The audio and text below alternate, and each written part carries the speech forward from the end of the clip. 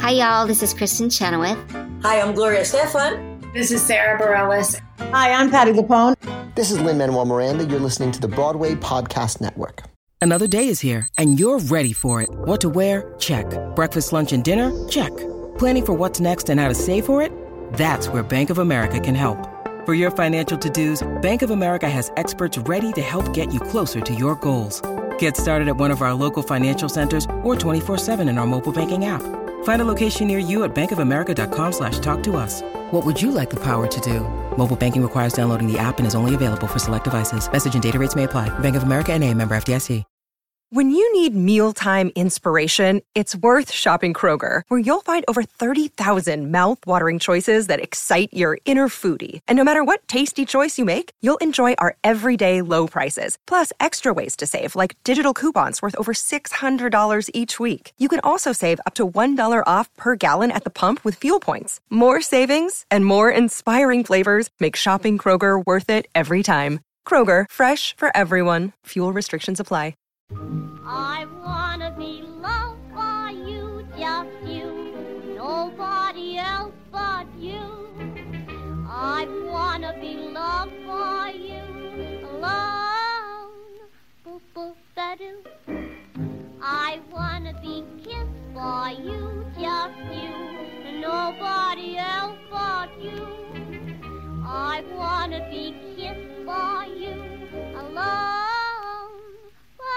I couldn't Hello, all theater lovers, both out and proud and on the DL, and welcome back to Broadway Breakdown, a podcast discussing the history and legacy of American theater's most exclusive address, Broadway. This series is called The Big Move, and it is covering shows that were so successful off-Broadway, they just had to transfer to the Great White Way and try some luck over there. I am your host, Matt Koplik, the least famous and most opinionated of all the Broadway podcast hosts, and with me today is an icon, a legend, a twice past guest, 3 times past guest, Maybe twice. We did that in the Heights movie. We did the Annies. Did we do another one?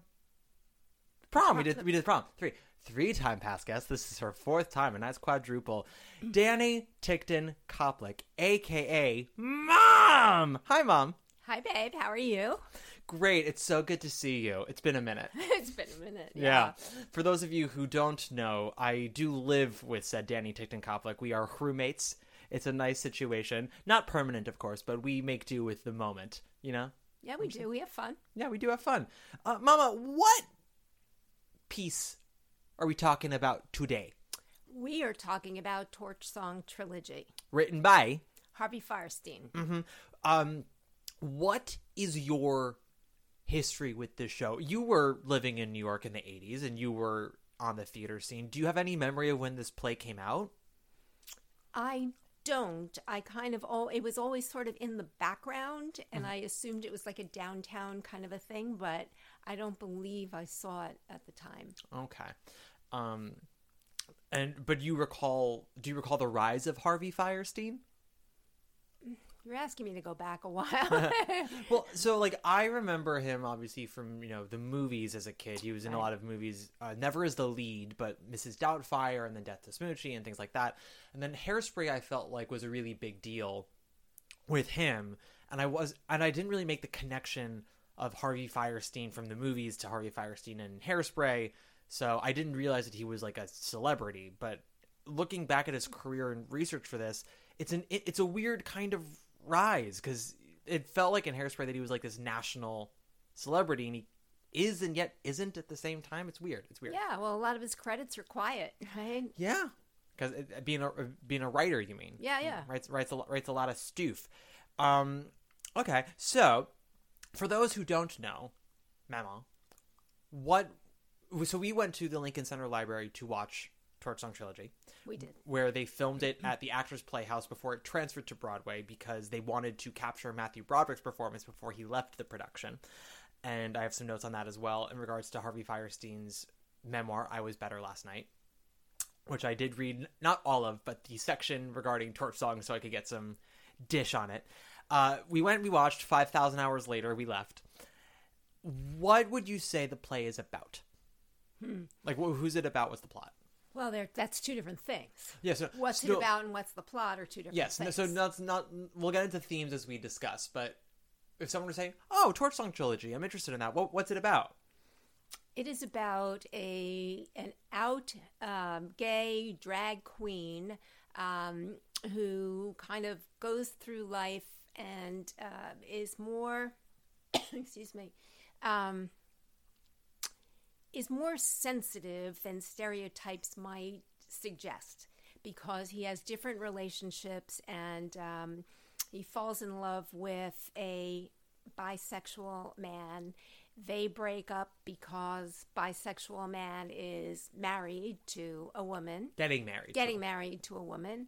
And so Arthur is his name? Arnold, excuse me. Arnold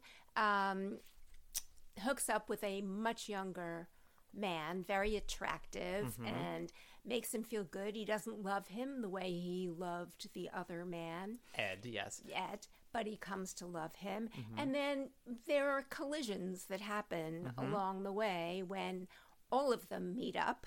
And there's a lot of drama back and forth about, are you really,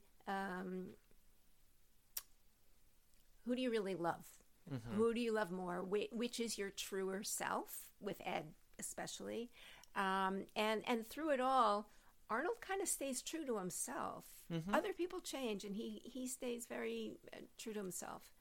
Yeah.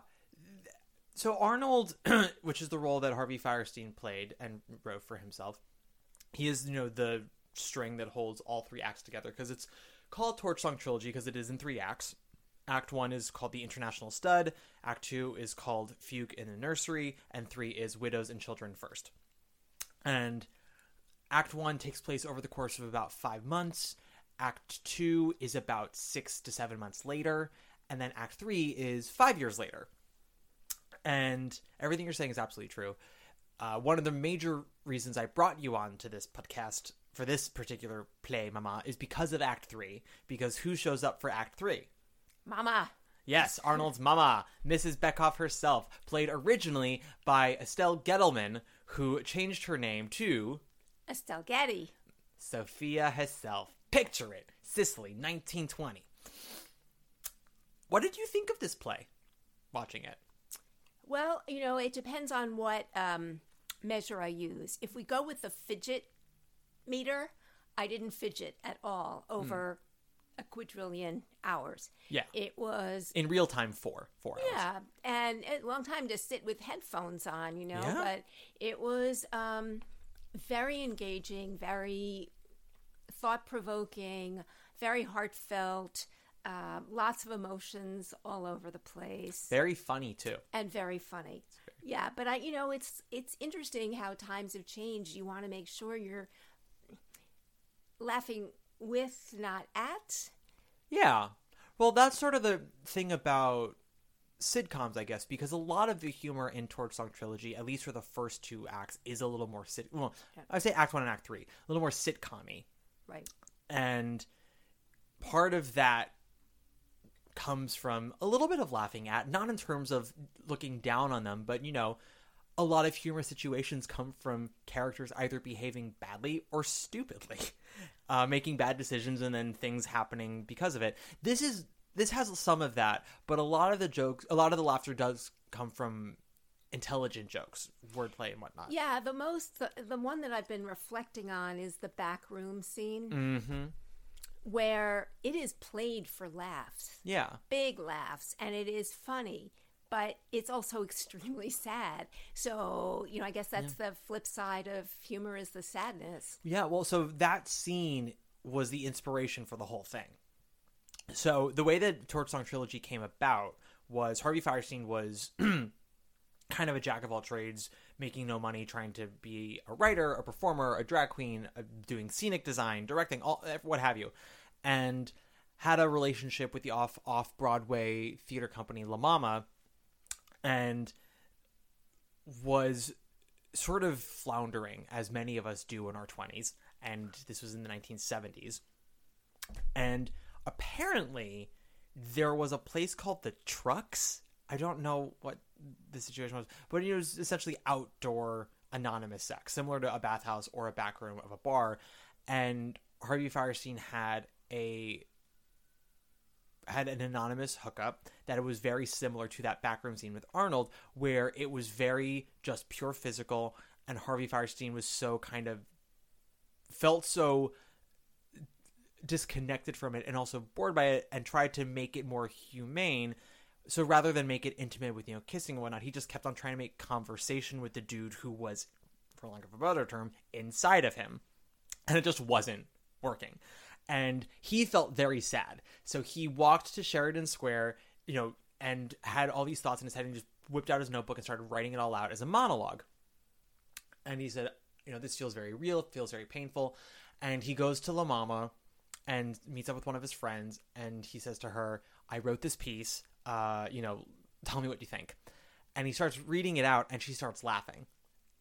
Which, if you ever wrote something or are acting in something and you want it to be sad and they're laughing, it's like that line in Follies that Carlotta says, it was such a sad song, but it kept getting laughs. So they tell me to go out there and play it sadder. And I did. I'm in Philadelphia and I play it sad.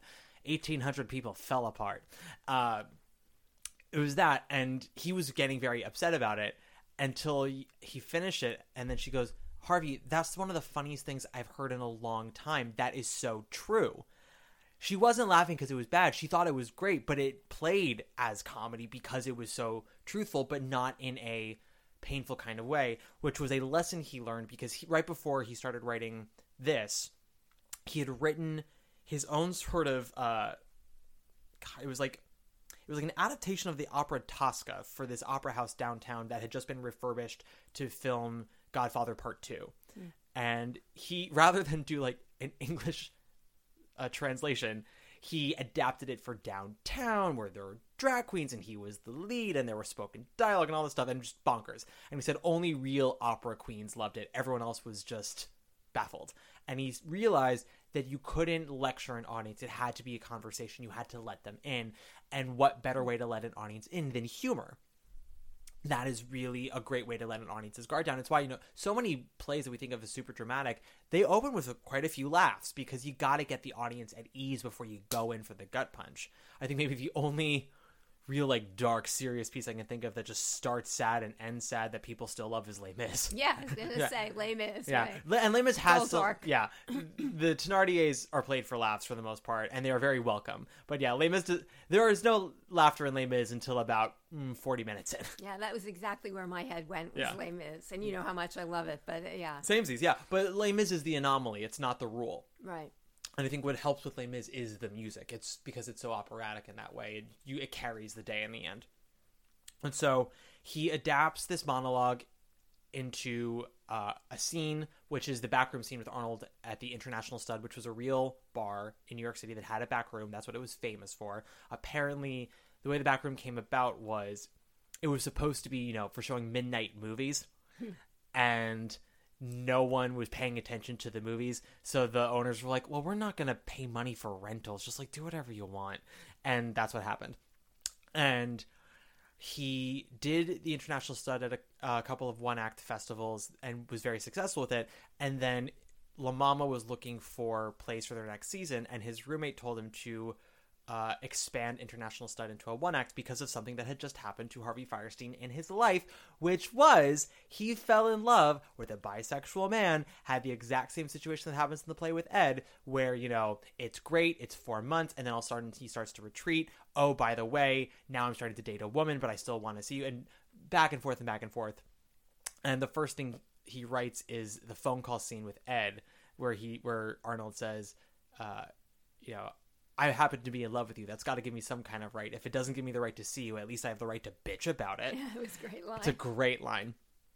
And so he wrote that whole scene pretty much as it is now, with a couple of tweaks here and there. And then, moved some stuff around with that, and then added the torch song singer.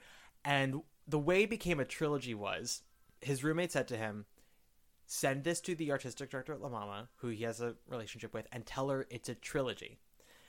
It'll be cheap to do, And if you tell, she loves doing trilogies because apparently La Mama had a big success with a trilogy the year before. And if he tells her it's a trilogy, not only will it give it some prestige and give her something to look forward to, it guaranteed Harvey Fierstein a slot for the next 2 years, and he would have a year to write each new act. How brilliant! Maybe I'll try that. Yeah, we should all try. We should all try that. And he expanded International Stud into this one act, and it went over very well. He then had to figure out Fugue in the Nursery. Is it called Fugue in the? Yeah, Fugue in the Nursery.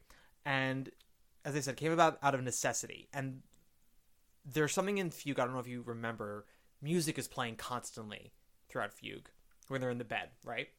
So we have the torch singer in Act 1, who's there for both scene transitions and then also just on theme, because the whole point of the title of the trilogy is that Arnold's life is sort of one big torch song. Mm-hmm. And Fugue in the Nursery came about with the musicians because, again, the artistic director of La Mama said, we've got these musicians that we have to use or we don't get to keep our government grant. So can you use them in any way? And Harvey Fierstein was like, well, 4 characters. He's like, what's the next step here? Okay. It's 6 months later. Arnold's got this boy toy, this model, former hustler, and not in love with him yet. But, boy is in love with him, and it's the complications of all that. And I'll have a string quartet play throughout, and each instrument is a different character. Huh. And it worked. And then the way that the third act came about was because he said to himself, okay, I gotta finish this fucker. I gotta get some way to make everything conclude. And these characters have to grow up. And originally what was going to happen was that it was going to be Ed, Alan, Arnold. Alan is the former hustler model boyfriend. And Alan and Arnold were adopting this street kid, David, who also was gay, because social services, right, or child protective services, basically assigned him to Arnold because they're like, we don't know what to do with him. He's gay. Maybe you can straighten him out or something, make him a little less awful. And that was going to be it. But he knew Estelle Getty through family, and Estelle Getty basically was a late-in-life actress. She spent most of her life being a housewife, and then she started working in bookkeeping, and she always fancied herself an actress. And so she said to Harvey Fierstein, you should put your mother in there. Write a part for me. I'll play your mother. So Harvey Fierstein's like, yeah, sure. Arnold's mom's gonna come in, and like chaos will ensue. And then what happened was his roommate was cruising in the bushes, and he and a bunch of gays got attacked by some thugs, and his roommate survived but got bloodied up real bad. And Harvey Fierstein kept shouting at him, what, you could have died, you could have died, you could have died.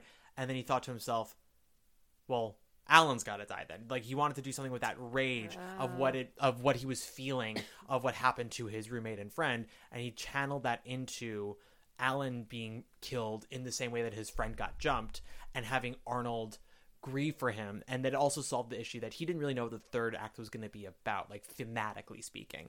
And he realized, oh, Arnold and his mom will connect and butt heads about being widows in very different ways, in the same way and yet in different ways.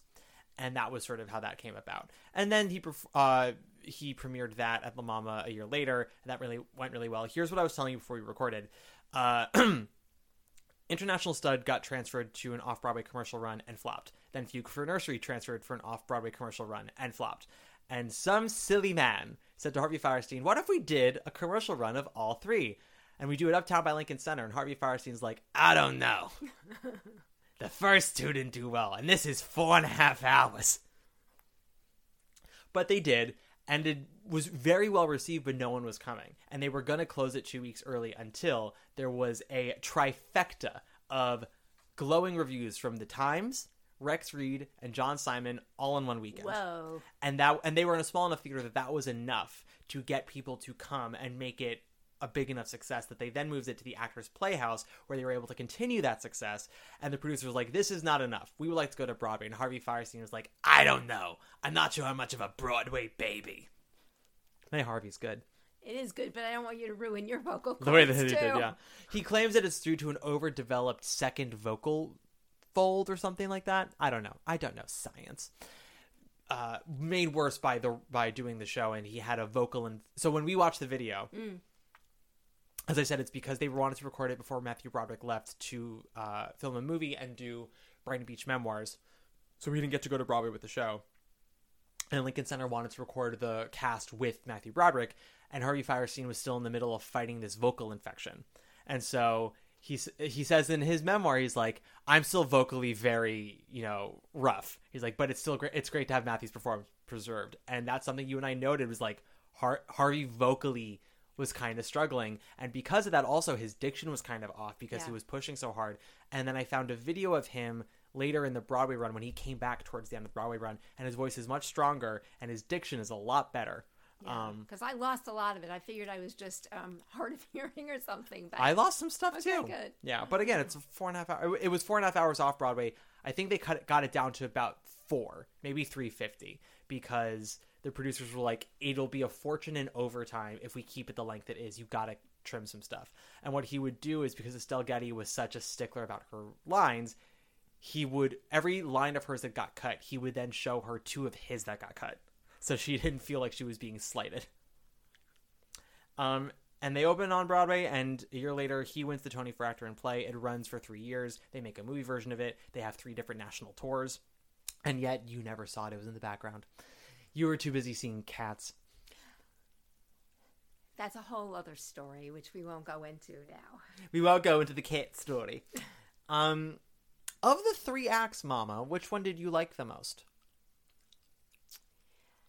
It's hard to say because they challenge you sort of in different ways. I think probably it's a toss-up between the first and the third. I don't like a whole lot of mess. The second act was a whole lot of mess, of human mess, you know? And that's just...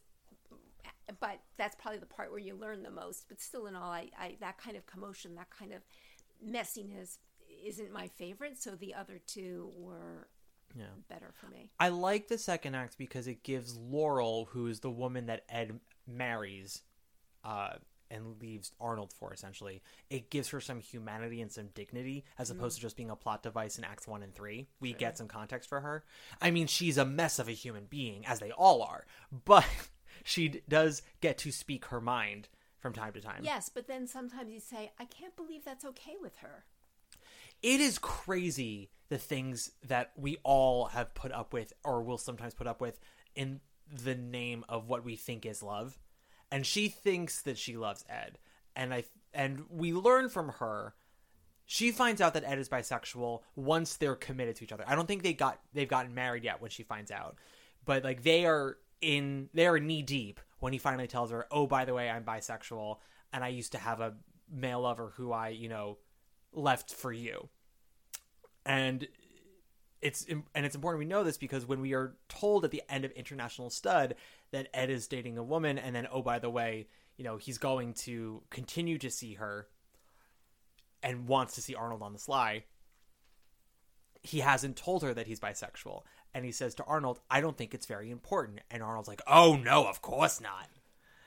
To Arnold, your sexuality is very important because it's a part of who you are. It's a part of how you live your life. And it's part of how people see you. And the only way you can really be happy is if you're true to yourself. And that means embracing all of you.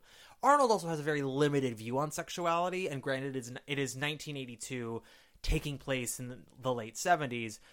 Arnold's very binary when it comes to sexuality. You're gay or straight. I don't think he believes in bisexuality. Well, let me tell you the line that I really loved, and I'm going to paraphrase because I'm going to butcher it, I'm sure.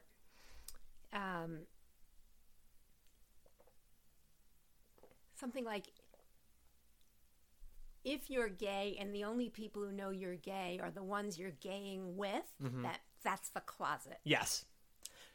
Ed, he says to Ed that Ed is in the closet, and Ed says, I'm not in the closet. And he says that the only people who know you're gay are the ones you're being gay with. That's the closet. Or he says something like, did your tongue get caught on the closet door or something? And again, he's not wrong in the general sense, but I don't know. We don't get enough context about Ed's sexual escapades with women, and the only bit we get about his love life with Laurel implies that Arnold is a major driving force for him being sexual with Laurel. He says to him at the end of Act 1, sometimes I have trouble finishing with her. When I do, I think of you. And then Arnold didn't want to hear that. He didn't want to hear that, no. Although he does leave the door open for him at the end of Act Act 1. And then Act 2, when we get to Fugue in the Nursery, it opens with the first night in the country. So the way that Fugue in the Nursery is usually, or is it Fugue in a Nursery? I don't know. It's set in a giant bed, and everyone kind of moves all over in it. It's very theatrical. But it takes place upstate, where Ed has a house, and he and Laurel have been together now for about a year. And it opens with the first night there. Arnold is in his room with Alan, and Ed is in his room with Laurel. Well, go back a second. Laurel thought it would be a good idea for the four of them to be together. Yes. Well, so originally, she and Ed discussed it. Unclear if it was Ed's idea or Laurel's idea. Laurel's the one who called Arnold, and Ed had no idea that Arnold was with somebody. And when Arnold told Laurel, "Oh, I have someone in my life, can I bring Alan?" she said, "Sure." And Ed is not pleased. He does not like this. And it's for many reasons. The two headlines are, he still is very emotionally connected to Arnold, whether he wants to admit it or not. And there is jealousy there. And then the other part of it is the side of himself that has committed to the heterosexual life with Laurel is trying to find some way to close the Arnold chapter. Mm-hmm. And he, in a very gross but relatable way, he thought by having Arnold come up alone and him sort of showing how happy he is with Laurel, even though he's not, and we've seen cracks in that already, he can sort of close the door on Arnold and be like, "I'm done with that, pathetic gay. I have this life now." But oh no, Arnold's there with someone younger and beautiful and very sexually active and who's so in love with Arnold that it's like sickening to see. And it fucks with Ed. And when the Act 2 opens, Laurel's having the time of her life. Her opening line is, "Isn't this civilized?" My partner's ex-lover and his boyfriend are joining us for a weekend in the country. And I'm like, and she goes, something like Noel Coward wrote. It's like, yeah, sure. I think it's more like how Noel Coward lived, not how he wrote. And Ed ends up having sex with Laurel that night. And she knows it's because of Arnold. She says so. "If this is Arnold's effect on you, let's invite him up every weekend." He goes, "That's not because of Arnold. It's because I'm so into you." And do you remember what she says? What'd she say? "Why'd you call me Arnold?" Yep. She goes, "Is that why you call me Arnold?" Which always gets a laugh. And whether she is being honest or not, she says, "I don't mind." Right. That's what I'm saying. She put up with a lot. Right. I think part of her... It could be one of many ways. You could play it many ways. It could be this blind confidence that she has Ed, that they are together, that they're committed to each other, and there's nothing to worry about. It could be that by not addressing issues, because what we learned in Act 1 is she apparently cries a lot, and then Ed had a talking to her about it, and now the crying has stopped. And it sounds like all major issues that they have get sort of smothered, and it's just always pleasant all the time.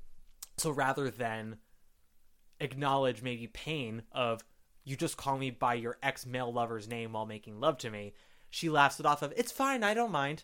I understand. Didn't you find, though, that he acted, because there's a lot about norms in this thing, mm-hmm. and contravening norms and whatnot, but that Ed acted like a stereotypical macho male prick toward his wife, and reading the newspaper when she was talking and bossing her around, mm-hmm. and all of these things. It was such a stereotypical hetero kind of way. I just thought that was an interesting statement in the middle of all of this other sexual charge. I think that's probably on purpose. That is, especially you have to remember the mind frame that he's in when Act 2 begins. Because when we first meet Ed, do you remember how we meet Ed in International Stud? He comes on to him in a bar. Yeah, he meets Arnold at a bar. Yeah. So International Stud, the first two scenes are Arnold alone putting on drag and talking about his love life and, his past loves with a deaf man and all that other stuff. And then the second scene is Ed meeting Arnold, and it's done as a monologue as well. And then the third scene is 4 months later.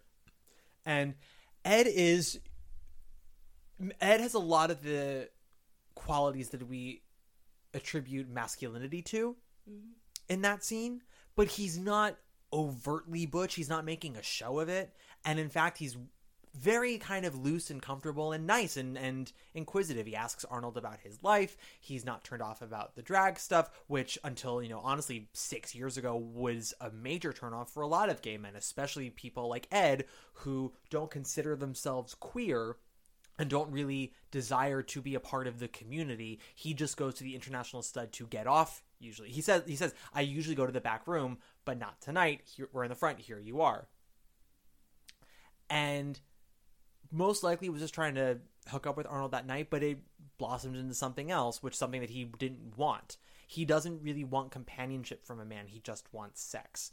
And I think with Laurel, he probably acts more masculine than he normally would to, in his mind, counteract the homosexual impulses, indulgences. I think because there's so much inner homophobia and toxic masculinity in Ed, he can't allow himself to be emotionally vulnerable with the man. He just can only use them for a physical urge. That's really the word I wanted to use, was urges. And commits himself to the heterosexual side. And it's possible that he could be bisexual and could have a happy life with Laurel if he was more willing to embrace the queer side of his bisexuality. But it's so just under lock and key. In a box. He keeps it in a box. Yeah, which is why when Act 2 begins, and first of all, he's pissed off because Arnold and Alan are there together. And then on top of that, the boxness of his queer side of his bisexuality, he's kind of lashing out by acting more like a gross man. Yeah. It was also crazy because there were a couple of times where Arnold and Ed spent hours together in bed. I don't think they were necessarily having sex, but they were being very intimate in an emotional way. Yeah. And the two other partners are kind of like, what's going on here? Yeah. Well, it's crazy. Yeah, Ed and Arnold have so the second day they're in the country, that afternoon, Alan and Laurel basically spend the afternoon together because Ed and Arnold, as you said, are in bed just talking. They're not having sex. They're literally just talking. And the way that it's staged with Harvey Fierstein and Court Miller, I think is the name of the actor who played Ed, and they're kind of spooning each other back and forth, and it is very intimate and it's very caring, but it's not necessarily sexual. At least not the way Harvey Fierstein plays Arnold in Act 2 regarding Ed.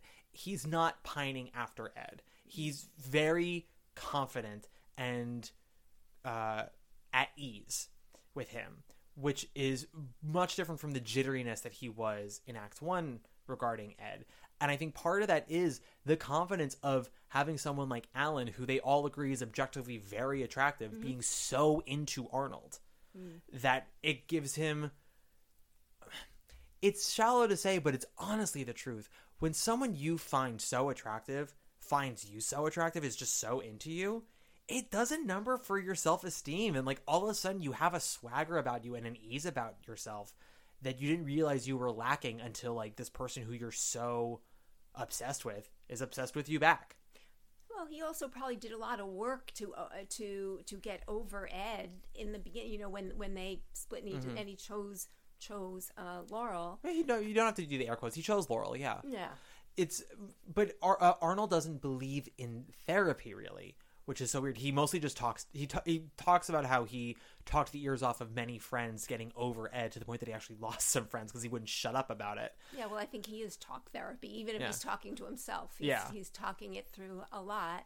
And I think that, whatever defenses he made, I was almost like proud of him for being so level-headed in the presence of this crazy setup, and being able to keep that barrier, the sexual barrier between him and Ed. Yeah, I would say Arnold is probably at his healthiest mentally and emotionally in Act 2. Yeah, he so wants love in Act 1 and looks for it in all the wrong places and is willing to accept any scrap of affection that he is just sort of begging around. It's why immediately after he and Ed break up, he goes to the International Stud with his friend Murray, who we never meet, and does the back room situation. And then we find out in Act 2 that he keeps going to the back room, and not because it's emotionally or sexually fulfilling. He just kind of needs that connection.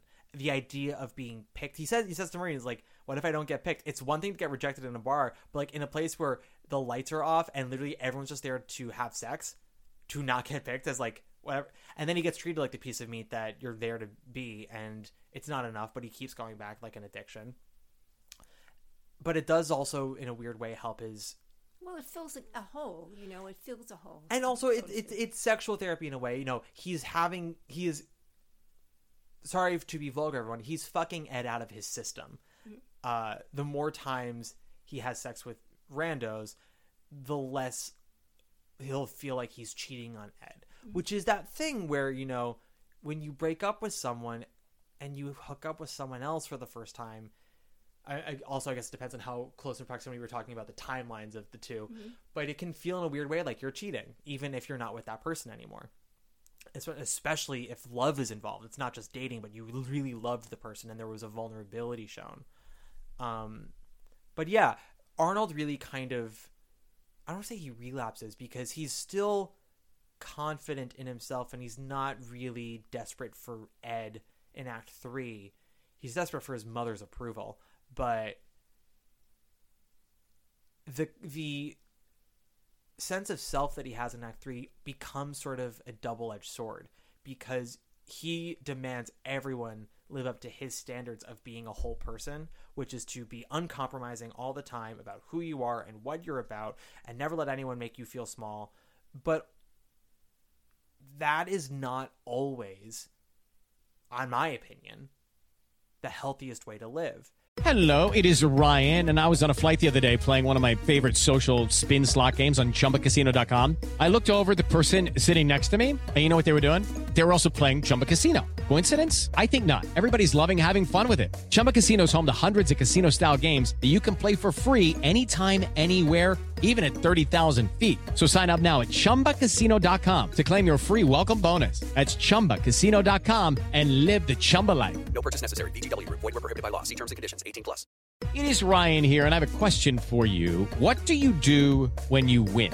Like, are you a fist pumper, a woohooer, a hand clapper, a high fiver? I kind of like the high five, but if you want to hone in on those winning moves, check out Chumba Casino. At ChumbaCasino.com, choose from hundreds of social casino-style games for your chance to redeem serious cash prizes. There are new game releases weekly, plus free daily bonuses, so don't wait. Start having the most fun ever at ChumbaCasino.com. No purchase necessary. VGW. Void where prohibited by law. See terms and conditions. 18+. Because, I don't know. What do you think?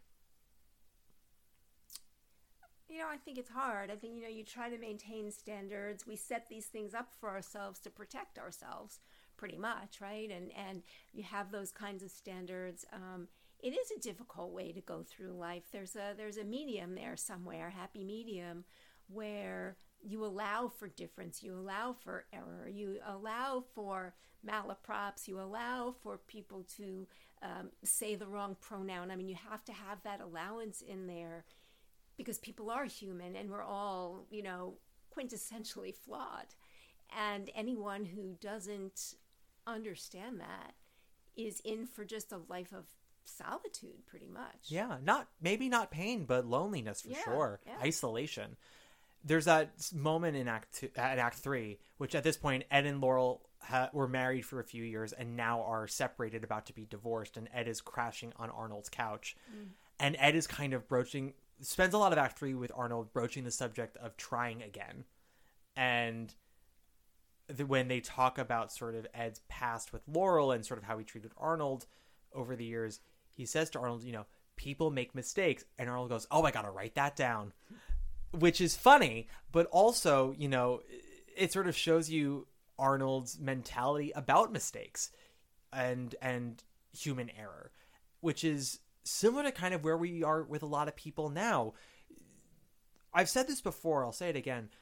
So many people in our society, and I don't want to attribute this to everybody, but I will say from online culture, it definitely stems from the younger crowd, from Gen Z especially. There is a tendency to define people by the worst thing they've ever done. And of course, some worse things are, unforgivable. Ted Bundy's worst things. Yeah. Can't give him any grace. Because intention has to do a lot with it. Malice, if you intended to cause pain, if you intended to hurt someone or deprive somebody. But a lot of people, honestly, just are getting themselves into messes, don't know how to find a way out, or just figuring out as they go and fuck up and will hurt people, not always intentionally. And there is no better way to make an immediate enemy than by immediately categorizing said person by that thing they just did and defining them as that thing forever. And that person will never get a chance to grow. That person will never get a chance to do better, to make amends, to right wrongs, if you just cast them aside because of their mistakes, even if it's to you. Well, Gen Z is going to have to let up a bit. I mean, the rest of the work, let's say in the workplace, there is a lot of accommodation, but they're not going to grow up in a bubble, right? So there has to be some maturity that sets in at some point. Yeah. But I want to ask you what you think about this. I was just reflecting on Act 3 and Chapter 3, Trilogy 3, whatever you want to call it. And to me, because there was so much parental stuff in there and expectations about parental stuff and those relationships, the phrase that comes into my mind is unconditional love.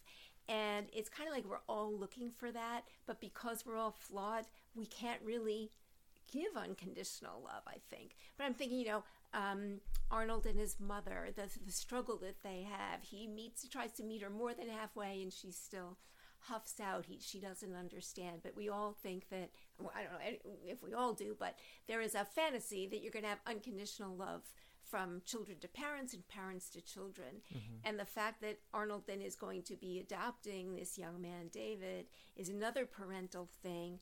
And I guess that relationship starts out understanding the humanity of it. Which relationship? With David. Arnold's relationship to David. Yes. Yeah. Unconditional love. I think we're all capable of it. We're not all capable of it all the time, even with parents and children. It's true. And it's not, that's not a judgment. And it's not, as if every day is a choice to be unconditional or conditional. Sometimes it's in the small things of, of appreciating something that you asked me to do or something like that, or vice versa, And I think with Arnold's mother, what's tricky is that she does love him. She says so. And in her mind, his lifestyle is wrong. She does not hate him, and she does not want him to be unhappy. But because she doesn't understand, in her mind, what he is doing is wrong, and she wants to correct it. It would be the same. It's a similar way of anyone, if their kids were on drugs, in her mind, right? Of how do I get my kid off this path? And I don't know if I ever talked about it on the podcast. Do you remember the movie The Family Stone?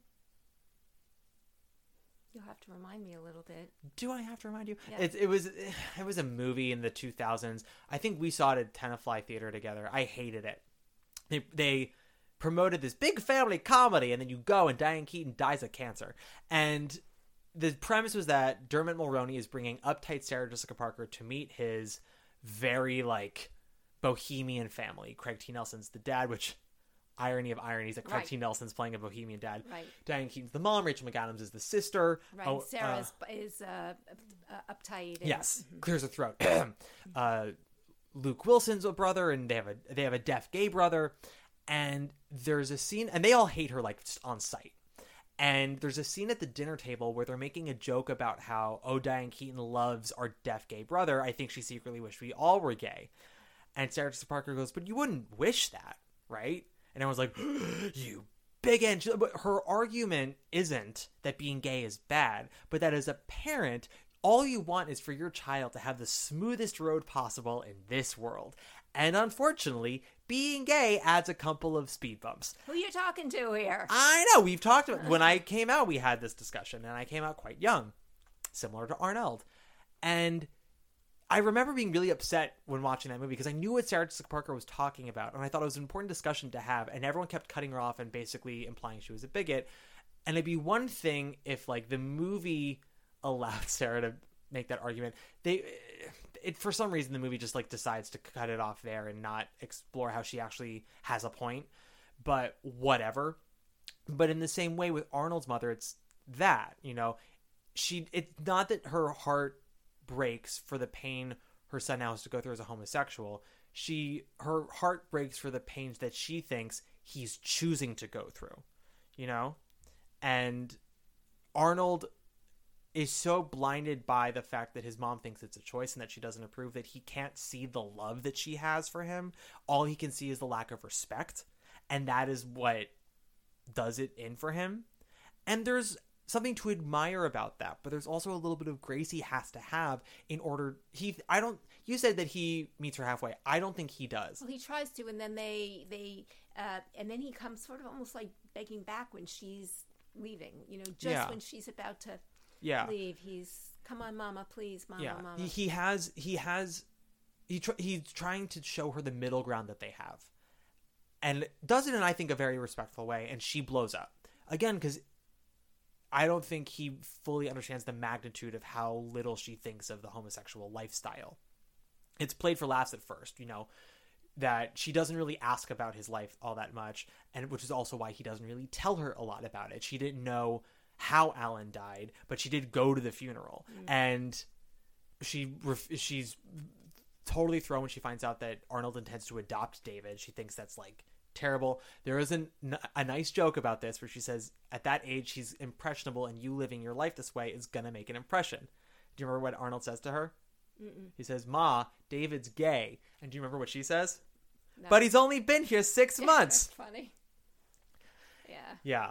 They only really find a slight middle ground at the very end, as you said, right before she leaves. And it's about pain. I want to go back for a second because I don't think that when a parent rejects a gay child, that it's solely because they don't understand.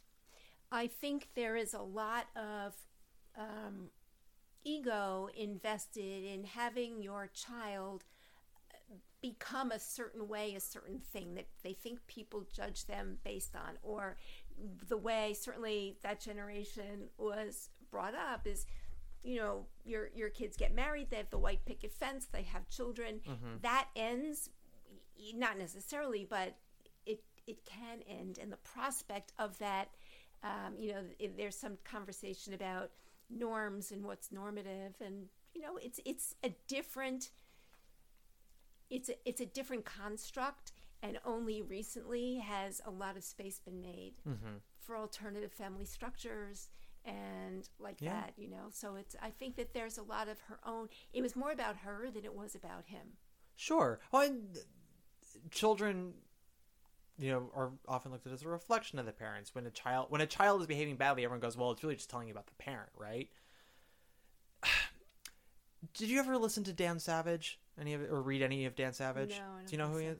Yeah, I know. You know, he's got his podcast Savage Love, and I listened to a couple of episodes, and he talked about, you know, for the longest time his mother didn't approve of his being gay, and he wasn't allowed to bring boyfriends over, but his sister was. And one night he shouted at his mom, like, while they were waiting for the train to take him back to New York, and he was like, let's say his sister's name was Lisa, and he was like, why is it you never, he's like you let Lisa's boyfriends come and like meet you? He's like, why you object that I put dicks in my mouth but not that Lisa puts dicks in hers? And she shouts, because the dicks that go into Lisa's mouth could eventually lead to a baby. Obviously that's not how babies are made, but you know what she means. She's like, you know, by her being sexual with men and, you know, trying to find the right partner will lead to a family and the heterosexual lifestyle. Right. There's no way that can happen with you.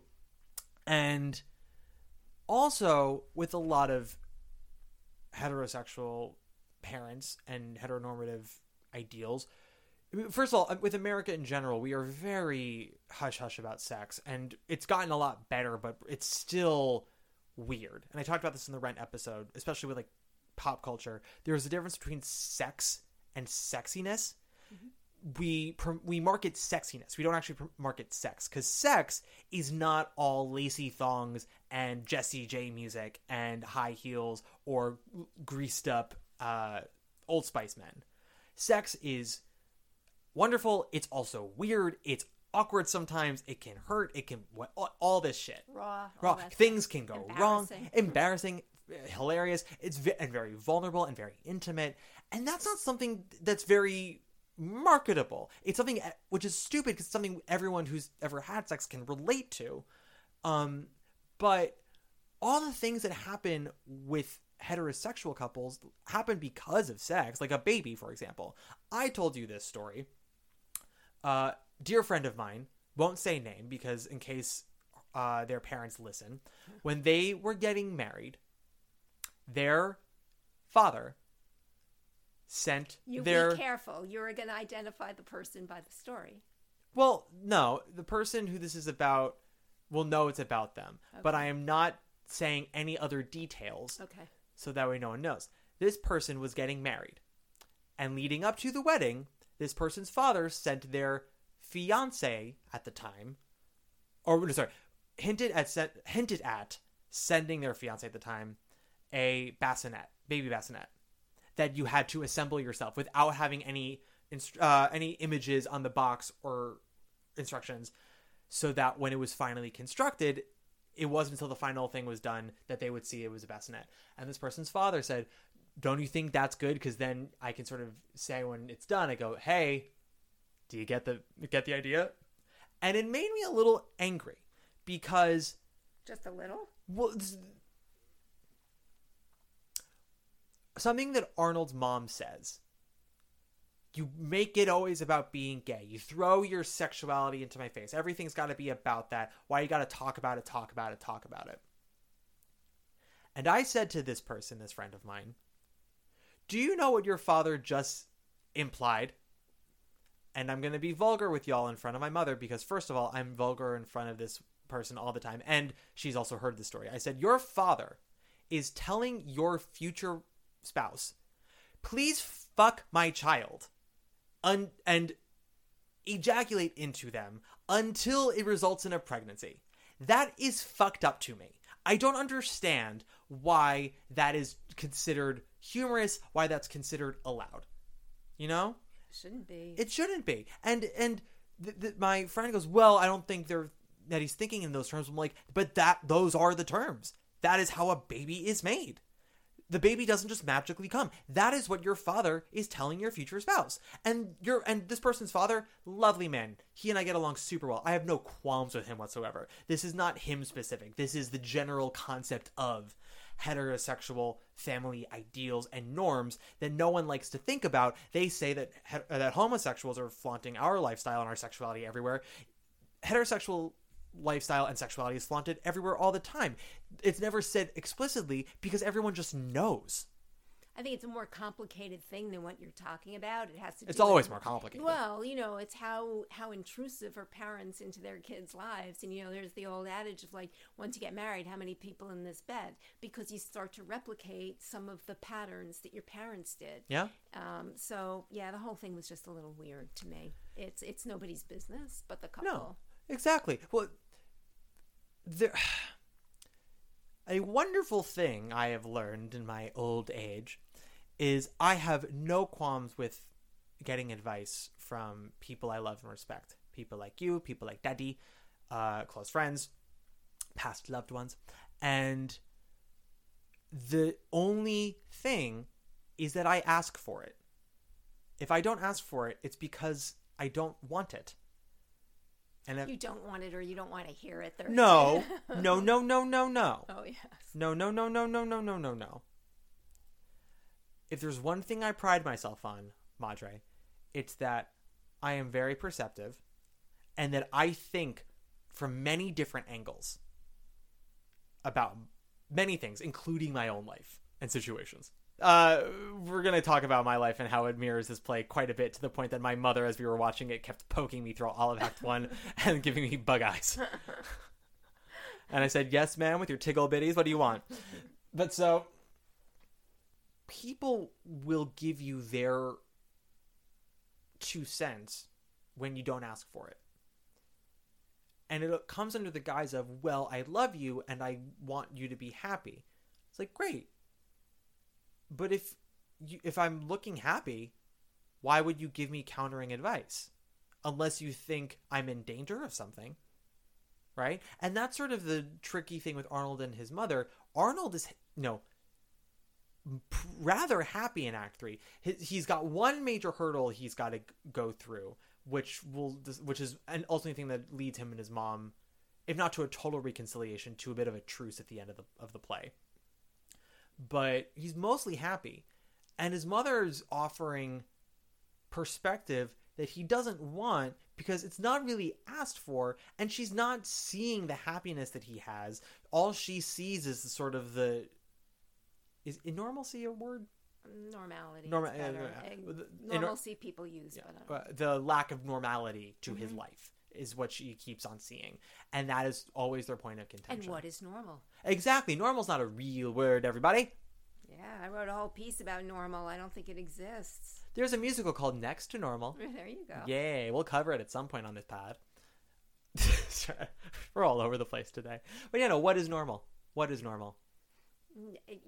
Don't ask me, because I don't believe in normal, and I think every time we think we're getting to normal, something just upsets us. We have to be more flexible and adaptive, and understand that normal is a deception. Yeah. And that when we try to aim for normal, we miss out on a lot of stuff, and we're fooled because nothing exists in that complete steady state. Everything changes all the time. I think the only thing that really deserves some rigidness is manners and consideration for others. Yes, and neurosurgery. Those things require. Yes.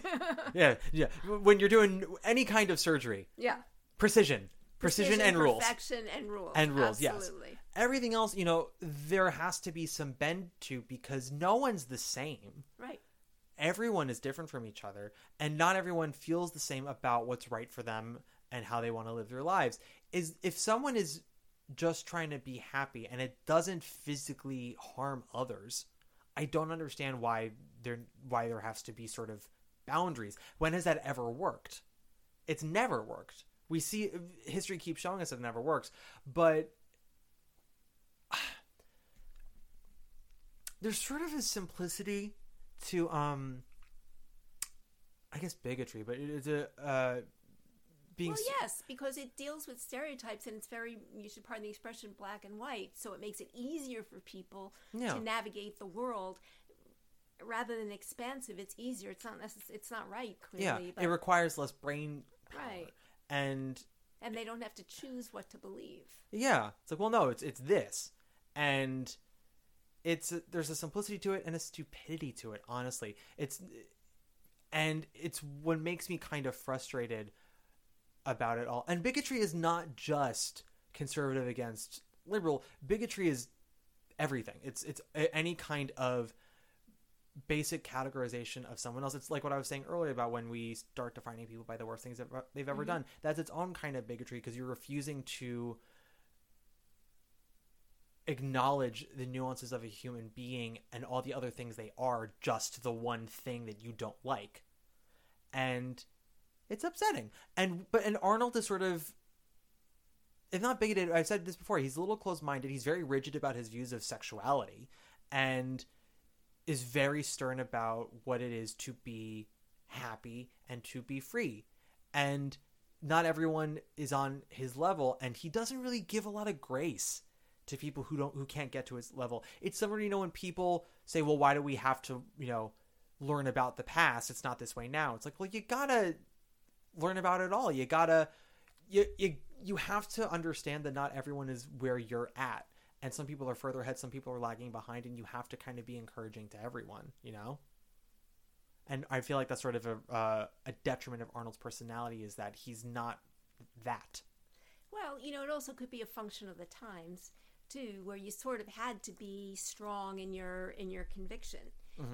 You know, now I think everything's a lot more fluid, except when you get into those political divisions. But life has become more fluid. Families look very different. Even, you know, gender is more fluid and sexuality is more fluid. Everything is just more fluid, and it never was. It was it was pretty bilateral in the way, certainly the way Arnold was thinking about it. And I guess it was his way of sorting the world, which is how these things happen. Well, and let me also be very clear. It's very important to first of all remember the time in which Torch Song Trilogy came out, because it was written the majority of it was written in the late 70s, and it premiered off Broadway in 81, the full thing in 81, and then transferred to Broadway in 82, just as AIDS was becoming an epidemic in New York and America. Do you remember when we were watching, I kind of looked over to you to find out when it was written or performed, because I was ready for Alan to have died of AIDS. Yeah. Which is, so when they say that Alan died, when you look at it with 2022 goggles, you go, oh God, it's AIDS. Because also, once like 1984 rolled around, any play about homosexuals had to address AIDS, because you just had to. Right. Same thing with, you know, any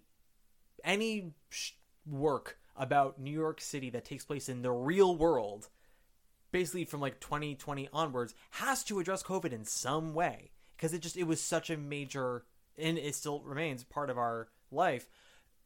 But yeah, no, it's because of when it was written, the play is technically pre-AIDS and remains so, and that's also why sort of the backroom stuff in the International Stud is done with flippancy, because it's pre-AIDS. The irony being that when the play premiered and flourished in America, it was as AIDS was ravaging the queer community. Do you think Harvey Fierstein's perspective has shifted since then? On whatever he was feeling conviction about? I mean, Arnold was his alter ego. I'm not entirely sure that Arnold reflects everything that Harvey feels. Because, first of all, that's the thing, is everything that I've said about Arnold that I think are quote-unquote flaws about him is what makes him human. It's what makes him a good character. He's not perfect. He's not saintly. He's very smart. He's very funny, and he uses it as a defense mechanism, which is its own kind of humane rough spot. But he's also judgmental, and he can be very close-minded himself, and a little holier than thou.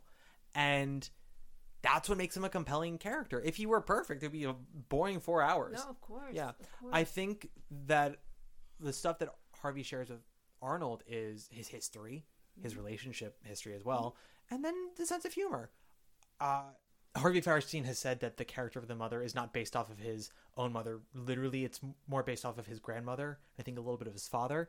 And the story he talks about in the memoir is, so his father died before he started writing Torch Song Trilogy. He was doing some play in Boston when he got the news that his dad died. And in a lot of ways, he said that was very freeing to him as a playwright, because he didn't have to worry about his dad seeing certain things. For example, like an International Stud, him miming getting, fucked up the ass. And he talks about, going down to see his mom with his brother for the funeral. And he says, Mama, it's crazy. You told me that Daddy died, and I swear that night in the theater, I saw him in the audience, and without missing a beat, his mom goes, don't be ridiculous, Harvey. If your father died and was going to visit anyone, wouldn't it be me? Just like, no time for fools. The brashness is her. But she came to see the play a lot and would bring friends a lot. Oh, that's nice. Yeah, but she never, and she came to each act when they would premiere at La Mama, and she liked the last one the most. And then when it all came together, she liked it a great deal, and she was very proud, when it moved to Broadway and won the Tony. You asked me earlier before we recorded, if Harvey did the whole run of the show. He did not. He also didn't do matinees when he was in the show. He was in and out. And for a while you think, it must be difficult to cast that part because it's so tied to him. And, part of the marketing of it was he was the playwright. He was the actor. He was on all the late night shows. But the show was successful with a lot of other different actors. And in fact, when it did transfer to Broadway, Walter Kerr of the Times did not like Harvey. Interesting. Yeah, he had not seen it off Broadway, but it was one of those things where everyone in the theater industry knew about it, had heard about it. It was this big, bold theater piece about a queer character, and what made it so different at the time was leading up to Torch Song Trilogy, most pieces with gay characters, the gay characters suffered. Boys in the Band, even Paul and Chorus Line, either they were martyrs of pain or they were self-hating, and Torch Song was really the first major work about a queer person that at least made it to Broadway, where it was the main character was okay with his sexuality. It was okay. Everything else was the problem. But Walter Kerr wrote in his reviews, like, something must have gotten lost in the transfer here, because all I heard were raves about this Firestein dude.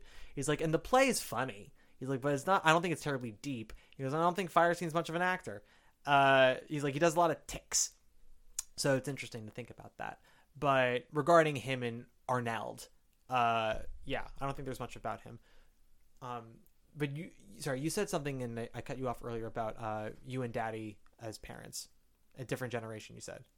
Oh, I think that was, I was saying that, we saw you in the thing that upset us was nothing about any of this. But I know, so I also think that if parents are surprised when their kid comes out, they haven't been paying attention. Mm-hmm. I do feel that. But, maybe that's too broad a statement, but I think that if you're really paying attention. Yeah. Well, it's not just in the stereotypical tropes, so much as our family loves to make those jokes at Thanksgiving. It's in a lot of stuff. It's in how they react to others, and sort of, I don't know. There's a lot to consider when you're watching your child, right? And I think as a parent, you want to be aware of everything and open to anything that your child might be going through or might tell you. I guess what I was referring to is when you were in a show at Stage Door where it was called Bat Boy. And who was I? You were Bat Boy, with the strangest ears I've ever seen. Everyone take a shot. I did not bring it up. My mama brought up Stage Door Manor this time. That's right. And I'm a stage mother from way back. But seeing you in a cage was far worse than anything else. I mean, it was quite upsetting, and I think Dad might have cried when he saw you in the cage. It upset Boo Boo that I was in the cage. It was the summer after I did Seymour and Little Shop, and junior year at Emerson I did Man of La Mancha, and I was Sancho Panza, where I never thought that my character was going off to die from the Inquisition, but Boo Boo thought I might. And so when I did She Loves Me senior year, and I said, what did you think? He said, well, you lived till the end of this one. He said, seeing your child in a cage was no good. And then he also said, seeing your child get stabbed at the end of a play is not great. And Grandma apparently didn't like Bat Boy either, because I didn't speak English for the first 2/3 of Act 1. I kept going, and she's like, when's he going to talk words? Yeah. I'm like, I'm sorry. Is me being the title role of a premier stage door musical not good enough for my family? But honey, you didn't speak for the first 2.5 years of your life either. Well, the timeline of that changes based on who you talk to. There's a reason why Laura Koplik, my sister, will never be on this podcast, because according to her, I didn't talk till I was 15. And I was using Easy Bake Ovens every day until college, as she would tell it. That's the beauty of family. Next. Thank you. Next. So, what's something that's on your mind with this play that you would like to talk about? Because I've been taking the wheel here. I guess it's like it you probably need to see it, sit through it for almost 4 hours more than once, because I'm sure there's a lot that I missed. And when you sit through something and that's engrossing like this was, you're following narrative as opposed to necessarily thinking through larger themes. Yeah. And in retrospect, you start to pull up those themes. So we can talk themes if you like, or I was just so hurt by the scenes with the mother. It hurt me like a stake in my heart. Yeah. That someone could reject their child that way. It was, even though they came to some sort of rapprochement, but it meant that they had to separate. That is just like a fate worse than death for me. What's interesting is that it's a combination of hearing what you want to hear and all this stuff, because the second they have two really big fights, and in the second one he says to her, I love you, but I want your respect, and if you can't respect me, I have no time for anyone in this house who doesn't respect me. And what he's saying is, please respect me. What she hears is, get out of my house. Right. Because she doesn't respect him, and rather than try to work at respecting him so she can be there, her mind is going, I'm loving you how I can, considering all the things about you I don't like and don't respect. Why do you keep pushing buttons? Let's just be pleasant about it. And there's, again, that's sort of like where the bending and the give and the taking and meeting in the middle is, of, understanding there is only so far she can go, especially like in one, I know it's like they've had this relationship for years, but in this conversation, like there's only so far you can go in an afternoon with your mother who has apparently been this way for years. And she's even said towards the end, she goes, I'm too old, I can't change, or at least not the way that you want me to, not as much as you want me to. But I mean, I think their final scene is so beautiful because, his father had passed a few years prior, and what ends up being their first major blow up that brings them back together is when he talks about, I was sick of widowing after Alan, you know what I mean. And she goes, you have the audacity to compare what you have with Alan. I was with your father for 35 years. I bore him 2 kids. We had a life, all this stuff. What would you know? And then Arnold kind of throws it right back at her. And in the final scene before she goes, they call a bit of a truce by him just admitting to her how much pain he's in. And despite how smart he is, how grown up he is, sometimes you need your mama. And he just wanted her to know, like, Mom, I'm in pain. I miss him so much. And it's a time where someone's actually asking for advice. That's a moment he's asking for advice. And she gives it. And do you remember what her advice is? The interesting thing is Estelle Getty didn't like this speech when they rehearsed it. She thought it was untrue. And then they do the first performance and she says it's so flat because she doesn't believe in it. And then ends up working because it's the character kind of just not being saccharine, just sort of saying as it is. And the audience went ballistic. And after that night, she was like, I always told Javi that monologue was genius. But what she says to him is, that pain doesn't go away. You learn to live with it. And eventually it won't define you anymore. And it won't overwhelm you. But it's never going to go away. She goes, and that's good. Because the pain is you always remembering them. And you don't want to forget him, do you? He says, no. She goes, great. So there you go. That's pretty profound. Yeah. And she doesn't say it in this like beautiful Oscar Wilde-y way. She says it very matter-of-factly. It actually was very respectful to say it the way she said it. You know, it was almost like she was talking to a peer the way she said that. Yeah. The way that the director told her, he said, don't say this to someone like it's your friend. Don't even say it to someone like it's your child. It's someone you met on the street. That's sort of the lack of emotion she puts behind it, which is also, it weirdly makes it more moving because she means it. Yeah. She's not saying it to bullshit him. She's not saying it to call truth. It's the truth. It's just the truth for her. And she's giving part of her truth to her child in a moment of need. And in a way, she's sort of acknowledging the relationship at the same time. Yeah. Yeah. And then she leaves. Yeah. But I don't think she leaves for good. I think she leaves before it can get bad again. Mm-hmm. That is, at least from the video we watched with Estelle Getty, the way she leaves, it does not come across on her face. No, it was gentle. It wasn't a door slam. It was a slinking out, kind of quietly, while his back was turned. Yes, because he tells a story to David about during his time with Alan. Alan called into a radio program to do a song dedication, and they read the name wrong. Right. And so David does it at the end of the play for Arnold. And Arnold hears it on the radio and goes to the radio to turn it up and starts telling his mom about it with his back turned while she sneaks out. And he tries to run after her, but he's too late. And he's a little sad. But then he sees the tin with the cookies. Box of cookies that she made for him. And he sits on the couch and he eats it. Not only that, he embraces the tin. Yeah.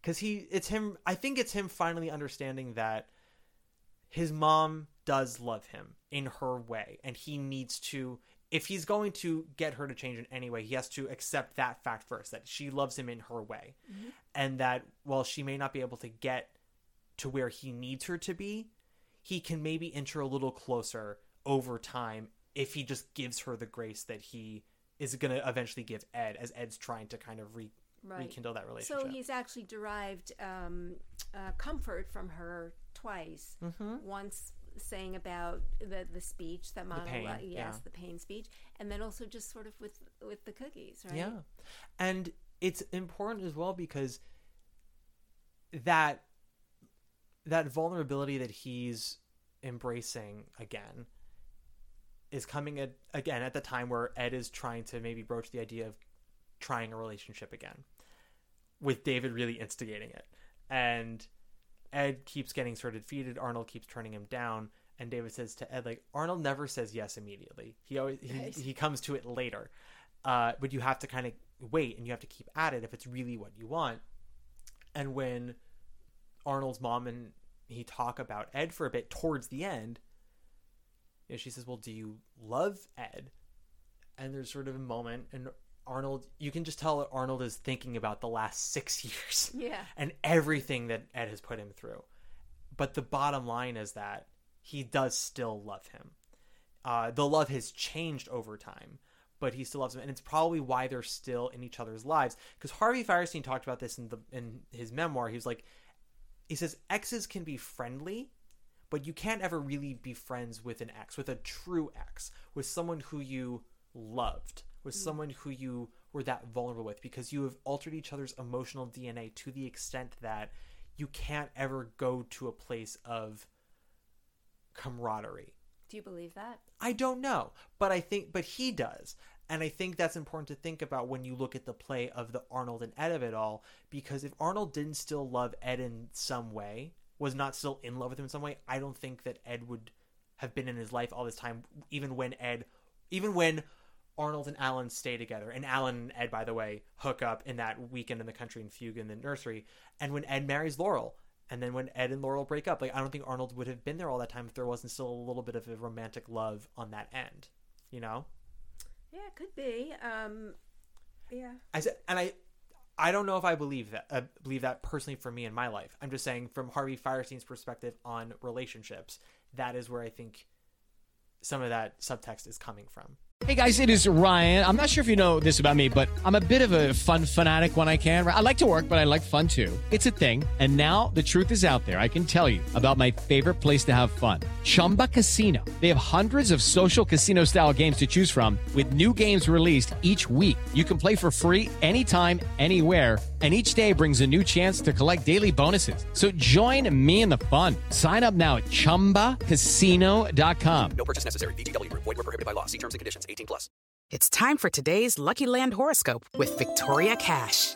Life's gotten mundane, so shake up the daily routine and be adventurous with a trip to Lucky Land. You know what they say, your chance to win starts with a spin. So go to LuckyLandSlots.com to play over 100 social casino-style games for free for your chance to redeem some serious prizes. Get lucky today at LuckyLandSlots.com. Available to players in the U.S., excluding Washington and Michigan. No purchase necessary. VGW Group. Void where prohibited by law. 18+. Terms and conditions apply. My problem with the Arnold and Ed thing at the end is, after all of that, can he trust Ed again? Well, I don't know. But you have to sometimes take a risk, don't you? Yeah, I guess so. Yeah. Do we want to talk about Bub a little bit? You can. It's not for me to talk about, but that shit-eating grin you just gave me was all I needed. Was all I needed to hear or see, I should suppose. So I guess we could say that there's a lot in Arnold's story with Ed that mirrors my own. Would we? Yes, would we say? Would. We would. Life is messy, kids, and you think... Hopefully minus the back room stuff, but that's just a mother talking. I don't want to know.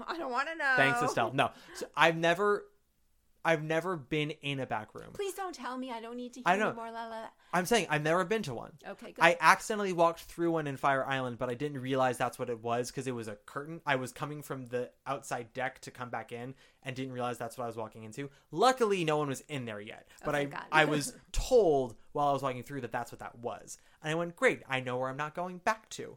Not that I disapprove of it, it's just not my style. Fine. As I said, for me, personally in my life, sex is a more intimate thing and I don't want an audience. Right. It's how I know I'll never be able to do an OnlyFans. But do you know OnlyFans? And you never will. But so, there is a gentleman in my life, still technically in my life, although in what context he and I, neither one of us knows. Do you really want to do this confessional? It's not a full confessional, but Okay. I'm giving some basic information Okay. to talk about this connection. Mm-hmm. And a lot of what Arnold and Ed go through, emotionally speaking, this person and I have gone through as well.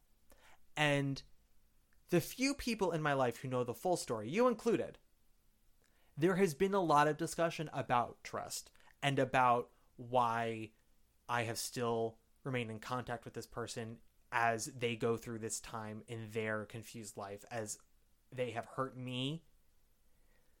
And the truth is that it is a weird kind of unconditional love where eventually the pain hurts less. You grow from the scars and you end up just seeing someone you care about really struggling. And it hurts to see them struggle and you want to help. That's love if it hurts to see them struggle. Yeah. That's how you know it's fucking real, bitch. Yeah. But I bring up this story, A, because when International Stud was happening, the looks I was getting from you the entire time was just like, I completely forgot about the Ed plotline. Actually, I wanted to make sure you were okay. That was not the face. It wasn't an elbow thing. I wanted to make sure you were okay. Was I okay? You seemed to be. It didn't seem to register. I was upset. While it was happening, my brain just went, oh, right, that is... Right, you were thinking about the play. You weren't thinking about... But I was also like, oh, right, that does happen. And I made the connection pretty early on. I just forgot that plot line with Ed was the thing. I remember Ed married a woman. I forgot about the bisexual stuff. It's all... I will say, again, and I brought you on for this episode because of Act 3. I wasn't even thinking about Act 1 or Act 2. But... again, with the Arnold stuff and with me and with people who hurt you and people you love, you have to give a little bend because there is so much more than just being wronged, you know? And maybe that's weakness on my part. I don't know. All I can say is I get no joy out of being a victim, and I get no joy out of having everyone feel sorry for me for being wronged. I want to move on from that. And if there is still joy from that person in my life, and if it's someone I care about and they are, again, as I said, if they are struggling, it's not something I'm happy to see. And as I said earlier, intention is everything. If they don't intentionally hurt you, if the hurt comes from their own messiness. First of all, I want to just clear something up. Yes. I don't think anybody pities you. I think people want to protect you from possible further hurt. Sure, which is absolutely understandable. But you're a strong person. Nobody feels sorry for you. They're happy that you found that kind of a relationship. They're just very distrustful, speaking for myself, that it's going to come out as you hope. And okay. But we've also discussed that there is no hope about a future on my end. There are fantasies because it would be I would be lying if I said they didn't exist. Mm-hmm. And I had to, this is where I talk about my multiple perspectives. This is where my hyperactive brain really is wonderful, Mama. This is your superpower. Woo! The number of times I ask myself a million different questions about my actions and what I'm doing and why I'm doing it. And I have to really ask myself what is going on here. I don't know if you remember this. Speaking of my bitch sister, who I love very dearly, when we had dinner with her and Nanny, your mother, about a year and a half ago, maybe 2 years ago, and I made a comment about sometimes feeling like I was being treated like a child by her and a friend sometimes when they call me Matt Man. Oh, right. And she was like, you know, she was a little into it, and she kind of just made a very begrudging comment. If you don't want to be treated like a kid, don't live with your mom at, 30. And there was a beat, and I just said to her very politely, there's nothing you can say about me that I haven't thought 10 times before I get out of bed. I know everything that you're thinking because I've thought it myself. I think all of them. The positives and the negatives and the middles. And the same thing goes with this situation, which is I'd be lying if I said there weren't fantasies, but I ask myself every day, am I still in contact with this person because I have hope that there's a future? Am I doing this because I just care about them? Am I doing this because there's just an immediate gratification of speaking to them? All three are true. And I had to determine what was the driving factor. Mm-hmm. And through my own crazy, I was able to firmly understand that my care for them was number one, my immediate gratification of speaking to them was number two, and my fantasies were number three.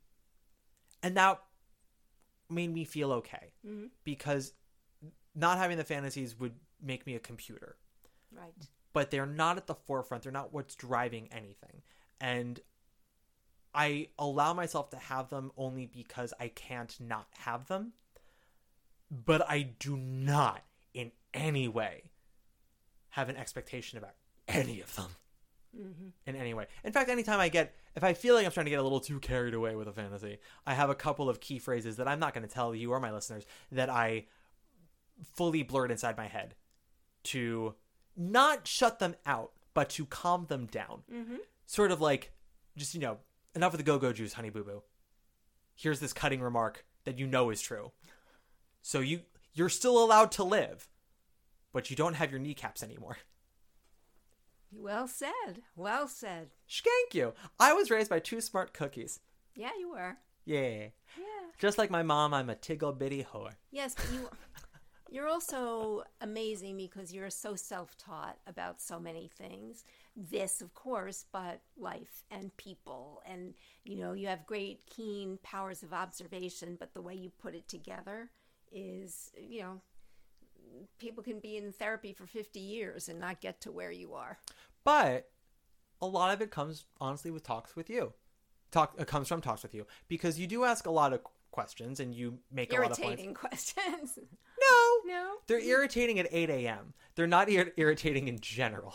But the questions you have are absolutely very fair. And I never get frustrated with you. In fact, I think I've told you many times when you ask them, I said, I've asked those same questions to myself. And when you ask them, it just reinforces to me that they were the right questions to be asking myself. And it's what makes me more confident about my mental state about all of this. Because if you're asking me and I can give you the same answers confidently and I'm not questioning it anymore, I'm like, no, it's like I've thought about it, I've been asked again, and I stand by it. I think this is the ground I'm standing on. And of course it always can change. We've talked about this many times with my mental state after being with someone or not being with someone, of whereas there were those wonderful 2 years where I thought I wasn't a relationship person, and in those 2 years I wasn't. But I also told you I'm a human being and I'm a grown up and I reserve the right to change my mind as I change. And it's what happened. I changed. And I am a relationship person now, unfortunately. No, I think it's wonderful. I was worried before, I would love nothing more than to just walk around with my Paddington Bear and tell everyone to fuck off. But unfortunately... No. You're way too young for that. I'm there now. But, relationships are tough, but there's so much that's rewarding about them that, you have to sort of risk a little bit. It's about having someone in your corner, I find. So how does that then relate to Torch Song and having someone in your corner? Well, that's what Arnold wants, is someone in his corner. And by Act 3, he does have at least two people there. He does. And then, of course, offstage Murray. Murray's always been in his corner. Murray's the one who helps him test the phone when he's going through his Ed bullshit in Act 1. And Murray's there in the back room with him when he's getting over Ed. But he has people in his corner. He's not alone. It's funny because he's gone from needy to not needy. Yeah. You know, it's a different kind of neediness maybe. But he's got pain will do that to you. It grows you up pretty fast. Absolutely. That kind of devastating loss really changes.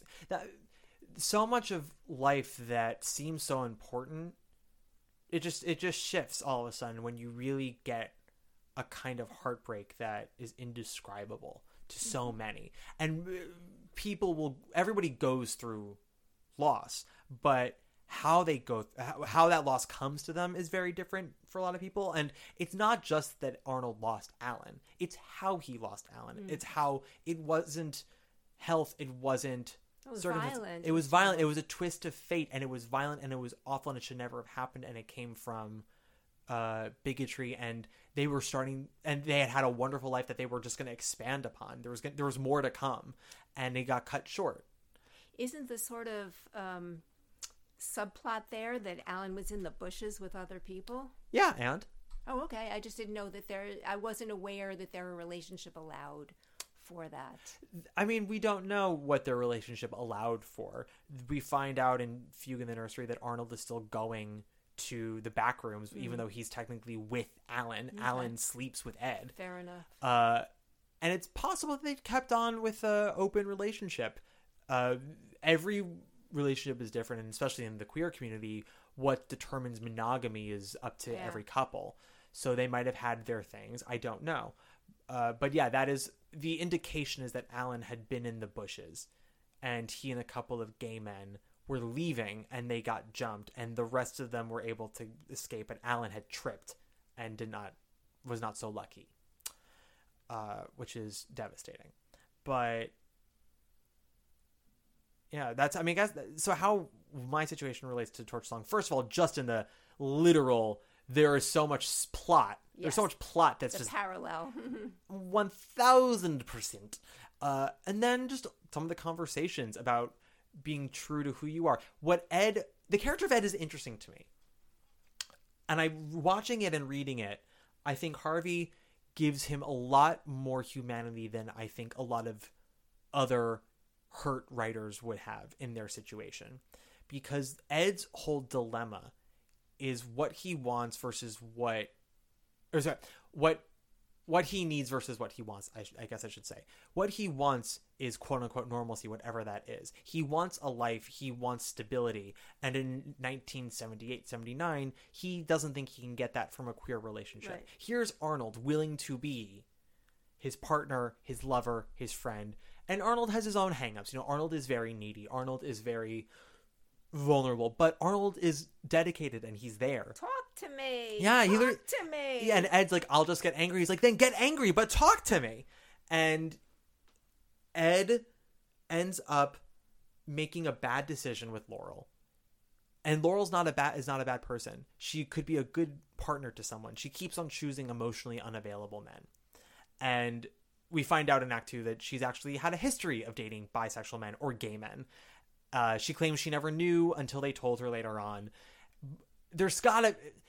So much of it is just bad luck, but when it becomes a pattern, you got to ask yourself, like, are there traits that you are attracted to that only come from men who are not emotionally or sexually available to you? But Ed, rather than doing introspection and asking himself, especially when he cheats on Laurel with Alan in that weekend, because I thought he was cheating on Arnold, actually. I didn't think about him as cheating on Laurel. Yeah. Well, he did it for many reasons. I don't think any of them were connected. And none of them were connected to Laurel, but it was cheating on Laurel. And I don't think he thought it that way. I thought he was hurting Arnold. Yeah. And then afterwards, he confesses to her. Right. But again, we talked about this earlier with their whole situation. She was like, it's fine, it's fine, it's funny, it's fine. She says to Arnold, I didn't know which one of us to comfort. She makes her bed as well, a very large bed. But Ed makes his decision based off of what he thinks that he wants. And what he really needs is what he can get from Arnold. They have the possibility all along of a very beautiful partnership, but Ed just could not bring himself to do it. And instead went with what he knew. Conventional, very conventional. Yeah, very conventional. And by Act 3, because of the life that Ed has now lived, and recognizing that marrying Laurel was a mistake, and he can still get the conventional things that he wants out of being with her if he goes back to her, but recognizing that there's so much of life you can experience anew just by being happy, even if it's not all the physical things, the big ticket things you think you want, just by being in a place of ease and comfort, not complacency, but just sort of naturally in your own skin, which he talks about being in that third act, playing house with Arnold and David, cooking terrible food, but cooking, and being a contributor to the household. He's very happy.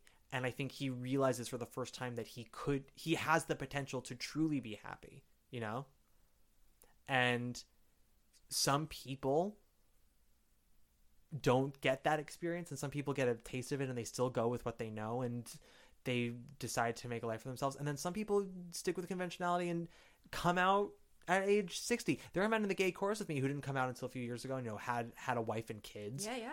And I don't think they regret having the children, but they regret the pain that they caused themselves and the people they love, and not having the courage sooner to just be true to who they were. Yeah, I coached someone like that too. And one of the reasons why he didn't leave was because he was a man of color, and he said he didn't want to have another fatherless, stereotypical black family where the father went off and did something else. So he stuck with it for a long time. But eventually, there are all kinds of ways that you can accidentally get discovered, on purpose get discovered. So, it's hard. It's a lot to bear, I think, when you're not living and you're in the skin that's most comfortable. And again, the bisexuality of Ed is something to explore, and how bisexual he really is up for debate. And I'm not sure what Harvey Fierstein feels. There's what Arnold feels, which is that he thinks that Ed is just gay, which I'm not sure if I agree with. I don't know. Ed could be bisexual. He could be a gay man who has trained himself to be with women, but because he doesn't seem to enjoy sex with women from what we understand. And there's that scene with Arnold at the end of Act 1 where he's like, sex with you I don't think was as pleasurable for me as it was for you. And you're like, what does that mean? And you find out that it was actually so pleasurable for Ed that he would often lose his mind. Yes.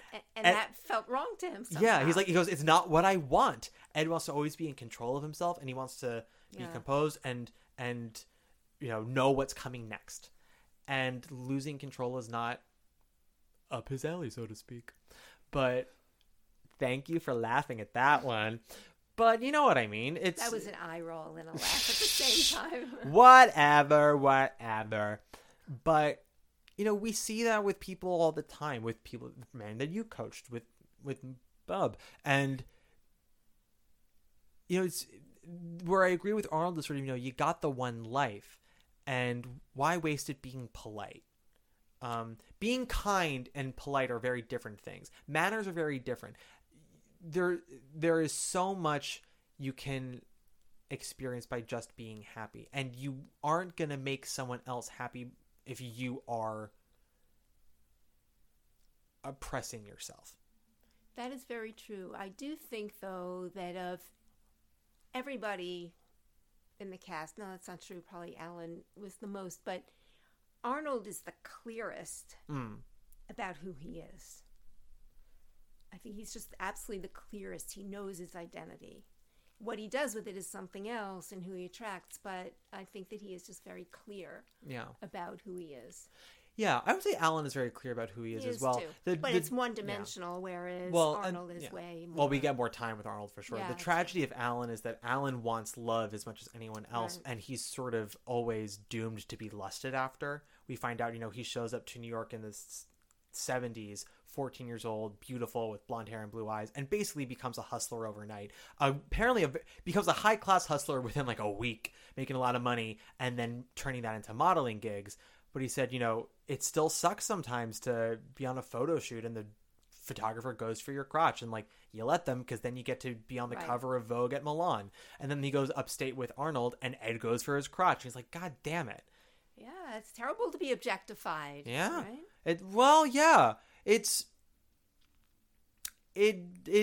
It's not great, I will say. there's this sort of feeling that people who are considered objectively attractive are sort of like statues, works of art, right? And then we objectify them because, you know, they're not real. They don't have real emotions because look how beautiful they are. I'm just a lonely muggle. What does it matter if I ogle them or Right. touch them a little bit? And it's like, no, they're still a person who had a childhood and they, you know, have things to do. You know, I don't know, who's like a very beautiful man that's living right now to you? Who's a very beautiful man? Oh God, it's been a long time since. Well, Tom Cruise is still beautiful. Sure. Okay, you know what? You pick one then. Well, someone who's very much lusted after on social media these days. Kit Connor, the redheaded lead of Heartstopper, which I still have to make you watch. First of all, he's 19. He just had a whole to do on social media with his sexuality because people kept pressuring him. But he poops like everybody else. He cries like everybody else. He's capable of hurting someone, of being hurt. He's not this other being. He doesn't just exist in your computer screen or phone. He's a person, as is any person who you might find beautiful. And, you know, the only people who don't want love or connections are sociopaths. Yeah, probably. You know? And we train ourselves to be independent, and that's wonderful. But independent just means you can count on yourself. It means you don't necessarily need people to fulfill you, but people can help. The love of another person can help bolster you. It can be a wonderful support system, a safety net for when you fall. And I think that's sort of all Alan wants. And he eventually gets it with Arnold. Wait a minute. Yes, dear. Where'd you come from? This is like so not where you were in those years when you said you weren't a relationship person. It's like wonderful to hear and see. It's poetic. You're going to hate it. And a lot of this came in the last 3 months. Okay, good, because you experienced it. Yeah. Kind of still am, but I understand the complications of having those emotions in this moment, because who the fuck knows what's going to happen in the upcoming months. I didn't know Bub for very long. I haven't known him for very long, and yet here we stand, and I've said some very eloquent, beautiful things. All right, Mother, let's wrap this shit up. Yeah. There was a revival of Torch Song Trilogy. First of all, it had a movie version in 1988 starring Harvey Fierstein. Matthew Broderick came back to play Alan this time. And Anne Bancroft played the mother. Was he pretty enough to be Alan?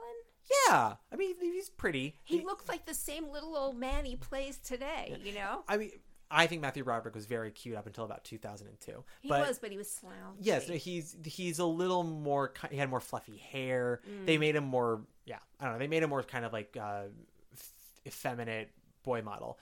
But you know, he's not like all American beautiful in the movie. But he's fine. The movie's not very good to begin with. Harvey Fierstein, as we mentioned earlier, has had a very long career as a writer, book writer mostly. He hasn't had as much success in plays. He had his follow-up play to this was Safe Sex, which came after La Cage, which was, you know, so having Torch Song and La Cage back to back was, you know, super huge. And then he does this play Safe Sex, which closes in a week on Broadway. Oops. Yeah. And then he doesn't really come back to Broadway until Hairspray. He does movies and TV. And after Hairspray, he comes back as a book writer. He does Kinky Boots and Newsies, and does another musical called Cater Affair, which nobody liked. He did a play called Casa Valentina, which we saw with Mare Winningham, which was actually pretty solid. And did updates for Finding Girl, which was whatever. Torch Song Trilogy had a revival in 2017 starring Michael Urie, which then transferred to Broadway in 2018. They called it Torch Song because they trimmed it down by about an hour and brought it down to 2 acts. So Act 1 was International Stud and Fugue in a Nursery. Act 2 was Widows and Children first. Was it compromised? Was it not as good?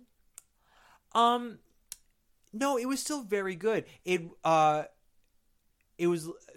not just that things were cut. There were some things tweaked, some things added to kind of cover patches. Did he do that? He did it. Yes, he did it.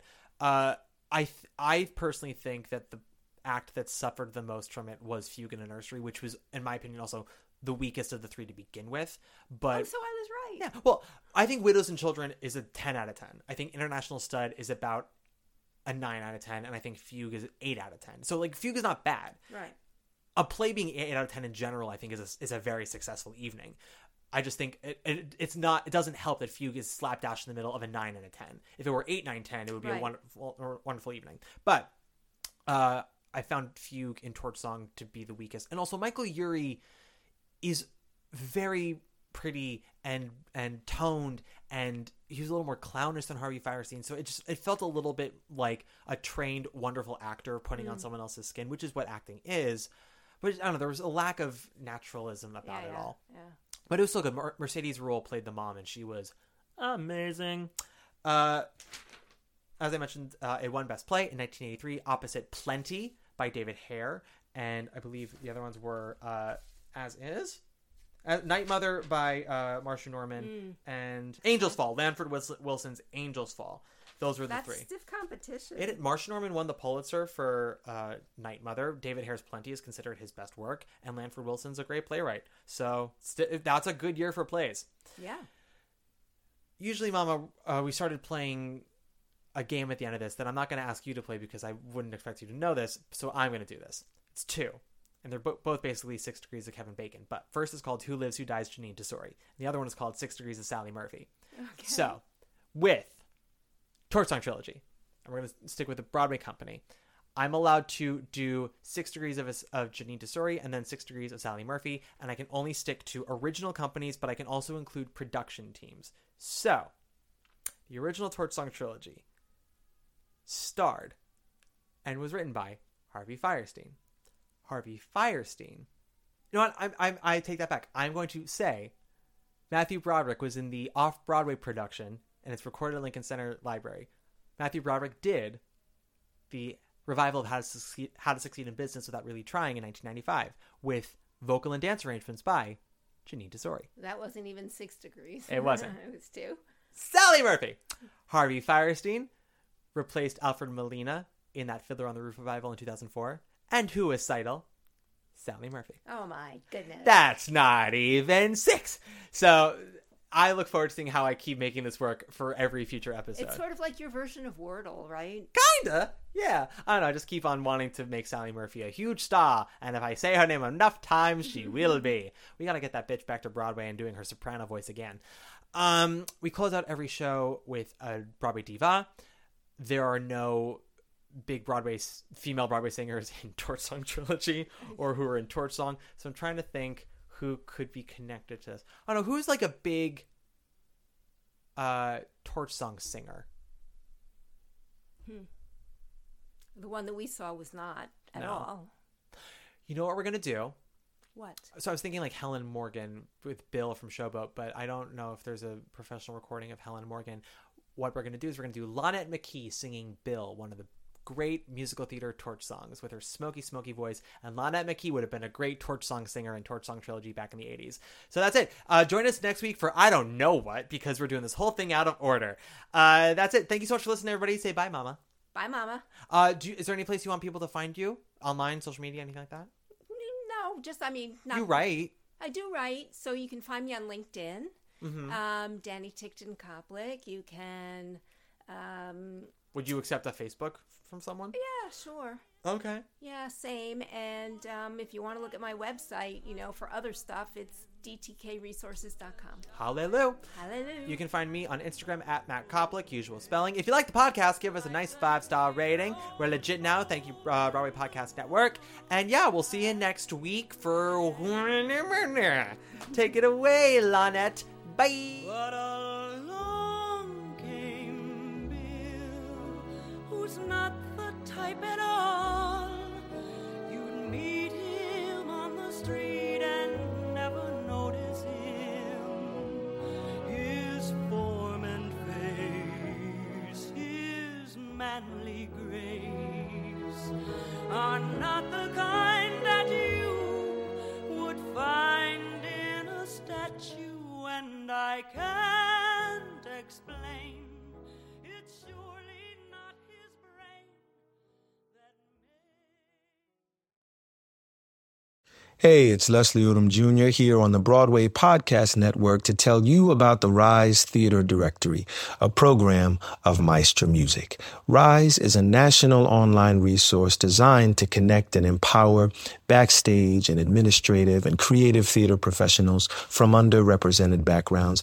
If you work or aspire to work in the theater community, this can help you find your next project. And if you hire theater professionals, search the Rise Theater Directory to find your next team. Create your profile now and get more information by visiting risetheater.org. That's theater with an RERISETHEATRE.org, because only together we rise. It's time for today's Lucky Land horoscope with Victoria Cash. Life's gotten mundane, so shake up the daily routine and be adventurous with a trip to Lucky Land. You know what they say, your chance to win starts with a spin. So go to LuckyLandSlots.com to play over 100 social casino-style games for free for your chance to redeem some serious prizes. Get lucky today at LuckyLandSlots.com. Available to players in the U.S., excluding Washington and Michigan. No purchase necessary. VGW Group. Void where prohibited by law. 18+. Terms and conditions apply.